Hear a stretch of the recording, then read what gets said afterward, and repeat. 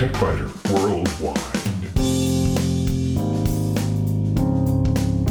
It's the High Tech Podcast in plain English with an hour's worth of news in about 20 minutes. That's because we leave out the commercials, the station breaks, the sports, and most of the jingles.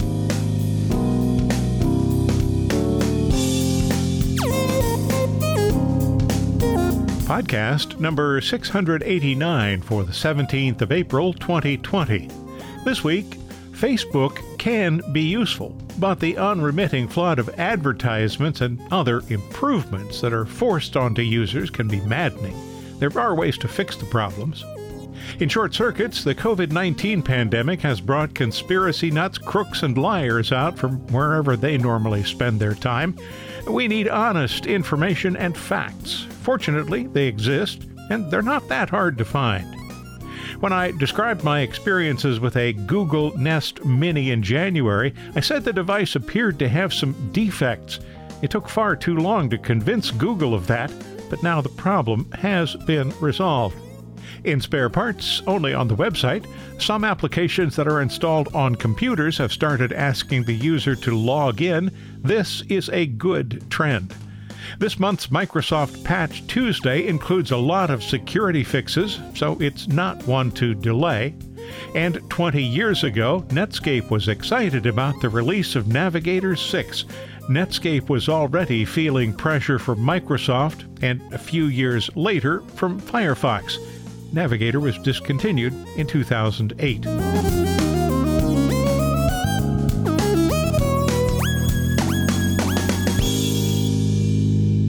Although Facebook is useful, it's also intrusive, and it can be maddening. There are ways to keep what's good and eliminate at least some of what's bad. First, consider a couple of the good features. When my older daughter suffered a sudden acute life-threatening liver failure nearly 3 years ago, I used Facebook to keep members of the extended family up to date. That's something that would have been impossible with only a telephone, even a smartphone.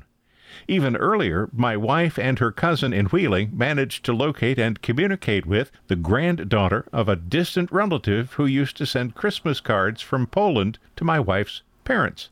The grandmother was still alive and had some old photos of my wife as a child. Facebook also has countless groups and pages that allow us to communicate. Sometimes the truth is even found on Facebook. But Facebook developers add new features that many users detest and generally provide no way to disable those features. Consider the Stories feature that Facebook added to compete with Snapchat and Instagram. If I want Snapchat or Instagram, I'll sign up for them. Why does a similar feature have to be added to Facebook? Wouldn't it be nice to just click a button and have stories vanish? You can, but you need to use an add-on. And what about all the advertisements? There are so many of them, and far too many seem to be for questionable products or services. Wouldn't it be nice to just click a button and have the ads vanish too? You can, but you'll need to use an add-on. What you'll need depends on what you use to interact with Facebook. Social Fixer and Fluff Busting Purity, or FB Purity, both work with most browsers on any operating system. Either will improve your Facebook experience by eliminating the annoyances. But it's important to know that Facebook actively works to defeat both of them. Each has a feature or two that the other lacks, so you may consider combining them. Running FB Purity and Social Fixer simultaneously usually works, but the developers of both applications recommend against it. They can get in each other's way. My preference is generally to use Social Fixer. Without Social Fixer, Facebook is cluttered with things I don't want. The Stories section takes a huge chunk from the top of the page. Instant games clutter the right column. An easily clicked by accident Create button is in the top bar, a watch reminders link in the left column, and advertisements clutter the interface. You'll see an example of an advertisement on the TechBiter Worldwide website. This one is particularly annoying to me because it's an ad Facebook shows only to me to tell me that I should pay them so that they can place annoying ads for TechBiter Worldwide on other people's timelines and annoy them. Well, no. Begone. When Social Fixer is running, all that junk is gone. The ads are replaced by a little text box that shows the name of the sponsor just in case I'd like to see it. Oddly enough, I hardly ever want to see the advertisements, but I can click the box if I do want to, and I do every now and then. Stories, instant games, create, watch reminders, and posts that fit any of the topics I've told Social Fixer I don't want to see are gone. Social Fixer's settings panel offers many options that allow the user to specify what will be shown and how the user interface works. Without Social Fixer, I used to submit a comment accidentally by pressing Enter. I just wanted a new line, but Facebook interprets Enter as Submit. Social Fixer can be set up to use Control-Enter to submit a comment so that the user can create a new paragraph within a long comment easily by just pressing Enter. There are ready-made filters to eliminate messages that large numbers of users want to hide, and users can create their own filters. I also use a show or hide parts of the page function that allows me to remove stories and other objects on the page. The other primary Facebook fixer that's used in browsers is called FB Purity. There are more similarities than differences between Social Fixer and FB Purity. Both can disable autoplay videos, force Facebook to stay in most recent mode instead of switching your view to what Facebook would like it to be. When FB Purity is running, you'll see a button labeled FBP at the top of the screen. Click that button and you'll be able to see the settings menu. As with Social Fixer, the user is given control over what's displayed and how it appears. Either of these extensions will greatly improve your Facebook experience on a desktop, a notebook, or a convertible system. Both have been created by very small development teams. Social Fixer, for example, has just one developer, but there are several volunteers who help with support. If you feel that one of these applications saves you time or frustration, send the developer a donation. Social Fixer and FB Purity are both installed as extensions or add-ons for the browser. You'll find them in your browser publisher's online store. And then we come to mobile devices. They are different because no third-party add-ons exist to eliminate the content you don't want. They can't because the Facebook app is self-contained and Facebook has no desire to open their platform to anybody else. It is possible to interact with Facebook using a browser app on an Android or iOS mobile device, and doing that alone will increase the device's battery life. Facebook wants you to use the Facebook app, though, even though it's a resource hog. Just removing Facebook and Messenger from a mobile device will improve both battery life and performance. So although you can improve battery life by using a mobile browser on the phone or tablet instead of the Facebook app, you will still see the stories and all of the ads because the browser-based Facebook improvers don't work on mobile devices. Fortunately, third-party apps for Facebook are available for both Android and iOS devices. Let's look at iOS first. Visit the Apple Store from your iOS device to obtain Friendly. There are a couple of other competing apps, but this is the one I use on an iOS tablet. It is free, but buying the $2 upgrade is well worthwhile because the free version doesn't block advertisements. For a free or $2 application, Friendly includes a lot. It replaces both the Facebook app and the Messenger app. It supports multiple accounts, and it can be linked to both Facebook's desktop app and the Messenger desktop app.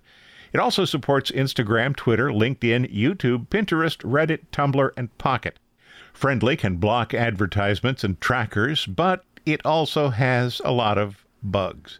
Occasionally, it gets into a loop of some sort and repeatedly displays the same 2 or 3 posts, no matter how much I scroll. Closing the application and opening it again fixes that. Links to YouTube videos display a warning that support for the browser will end soon and that I should upgrade it. Perhaps the most annoying bug, though, is that Friendly frequently logs me out of Facebook and at the same time switches my preferred keyboard application from Gboard back to Apple's exceedingly lame keyboard application. Logging back in takes only a few seconds and switching back to Gboard is easy, but for an application called Friendly, that seems anything but. Even with all those bugs, though, Friendly is still a lot better than the Facebook app. It's easy to give Friendly a try. Just download it from the App Store and use the free version for a while, then either delete it and go back to Facebook and Messenger apps, or pay a couple of bucks for the enhanced version. My analysis period lasted about 20 minutes. For me, the Facebook and Messenger apps are long gone. And although I have an iOS tablet, I have an Android phone. For Facebook, you need Swype. Now, first of all, don't confuse Swype with Swype. What? Swype with a Y, S-W-Y-P-E. That's a keyboard replacement app from Nuance. Swype with an I, S-W-I-P-E, is the Facebook and Messenger replacement from APK Pure. That's the one you want.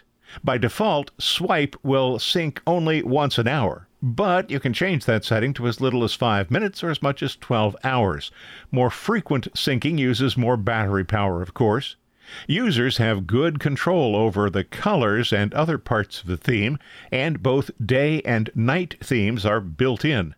The night theme is dark and works better in dim light, or if you use Facebook a lot, run the night theme all the time and save battery power. As with other Facebook fixers, you can hide stories and advertisements. As with Friendly, it supports multiple accounts, and upgrading to the Pro version costs $3. Swype doesn't support the other platforms such as Instagram and Twitter like Friendly does, but it seems to operate faster and more smoothly, and it does replace both the Facebook app and the Messenger app. I've wished, more than a few times, that Swype had an app for iOS devices. And although I understand that Facebook monetizes the service by showing ads, sometimes the advertisements are 1/3 or more of the posts on my timeline. Even worse, many of the service's components don't operate the way I'd like them to. Facebook is a worthwhile resource, but it's time to seek assistance when the annoyances begin to overwhelm the advantages. For me, that came a long time ago. If you find these podcasts useful, and I hope you do, might you consider a donation? There are no ads here, and support from listeners is the sole source of income. It's easy. Just visit the website and click the donate button near the top of any page. You can make a one-time donation or schedule a repeating donation every month. I thank you. And so does the cat.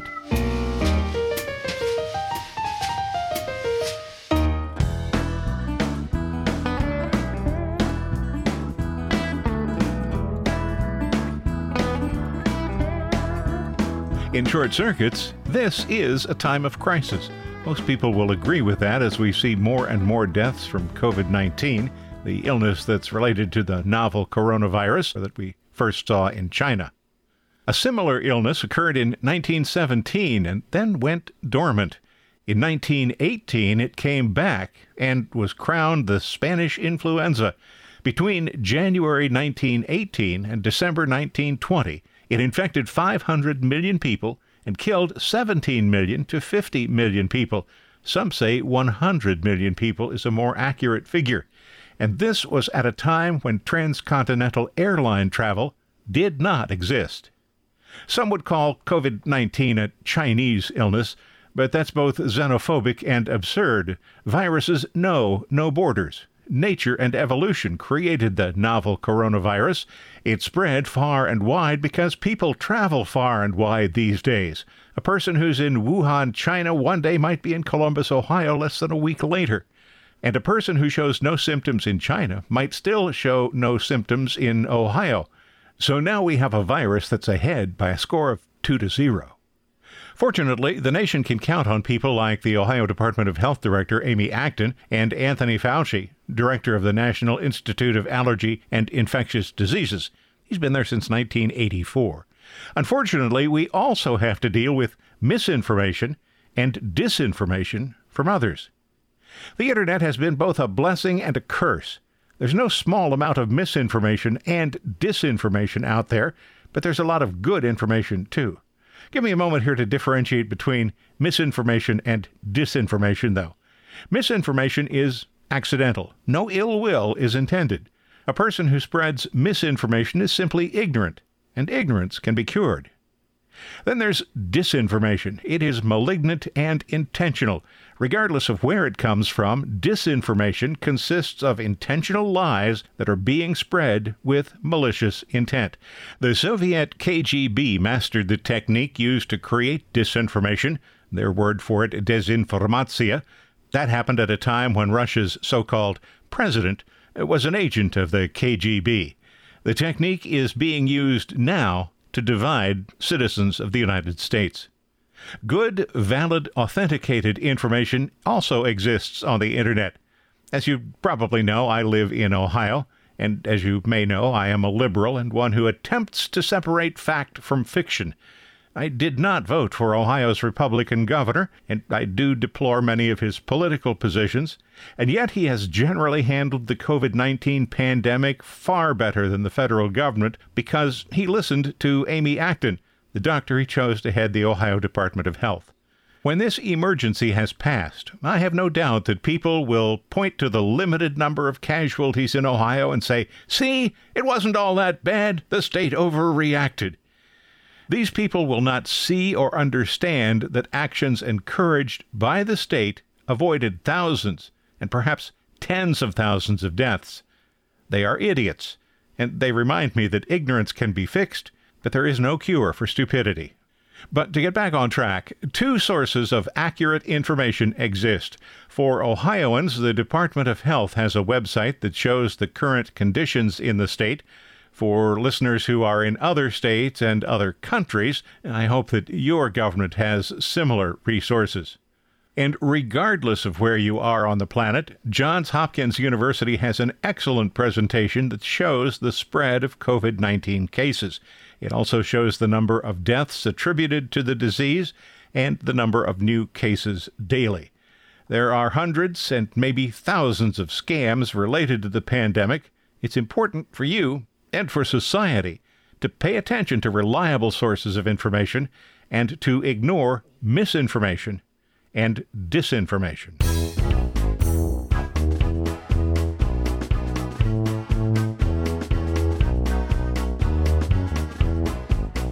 If you decide to invest in a Google smart speaker, like the Nest Mini, for example, make sure it's working as expected, and if not, insist that Google replace it.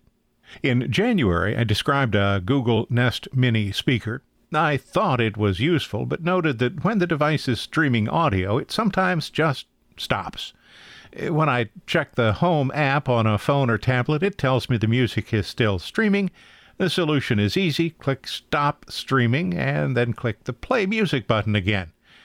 Even though that's easy, it's still quite annoying and not something that should happen on a system that's been in widespread distribution for 3 years. At that time, I also described a problem with the Home Mini maintaining a connection with the Wi-Fi router, despite the Mini's close proximity to the router, less than 4 feet with nothing but air between them. The problem seemed to be less prevalent when using the 2.4 gigahertz signal instead of the 5 gigahertz signal. And I wrote, when the connection breaks, the user must unplug the power connection and plug it back in to reboot the device. When I switched from the 5 gigahertz signal to the 2.4 gigahertz signal, the number of instances dropped from several times a day to once a day or every day or two. That's better, I said, but it's still too often, and it's something that users have been complaining about from the beginning. After several hour-long sessions with Google support, my concern was finally escalated to BN, a senior specialist from the Google Home support team. He was the person who, after far too many previous support sessions, approved exchanging the Nest Mini I had with a new model. He wrote, "I would like to set your expectation that this is not a 100% guarantee fix, since the issue may lie on the network. Well, I had already worked to resolve any network problems with Google's support technicians by moving the connection from the primary network to the guest network, because they say the guest network gives the Nest Mini access to settings it would be unable to see on the primary network. Okay, whatever. I had also switched from the faster 5 GHz network to the slower 2.4 GHz network. At the time I spoke with BN, the problems occurred less often, but they still occurred. And that's what made working with Google support so frustrating. It appeared that they didn't believe what I was telling them. By the time the issue had been escalated to BN, it seemed that everyone understood the problem was likely with the Nest Mini and not with the network connection. BN approved replacing the device. I had to return the defective unit and wait for Google to send a new unit, and I was warned that I might be charged the full price of the unit if Google thought I was fibbing. The replacement arrived in a little more than a week, no charge. I had expected a reconditioned unit, but surprise, the replacement was a new device. After plugging it in and working through the setup process, which is pretty quick and easy, I was able to play music on the speaker, and so far it has worked without interruption. The Nest Mini is indeed a very cool unit for use at home, but only if it really works. The bottom line, at least for me, then, is this. If your Nest Mini seems to disconnect frequently without reason, work with Google to replace it, even though you might have to spend a lot of time convincing Google support that the problem actually exists. There's no need to ask Google support for access to spare parts. You can read this week's items right there on the website. Some applications that are installed on computers have started asking the user to log in. This is a good trend. This month's Microsoft Patch Tuesday includes a lot of security fixes, so it's not one to delay. And 20 years ago, Netscape was excited about the release of Navigator 6. Netscape was already feeling pressure from Microsoft, and a few years later from Firefox. Navigator was discontinued in 2008.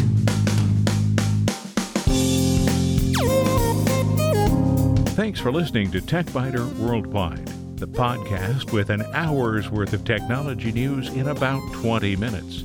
I'm Bill Blinn. Be sure to check out the website, www.techbiter.com. And if you like, send me an email from there. See you next week.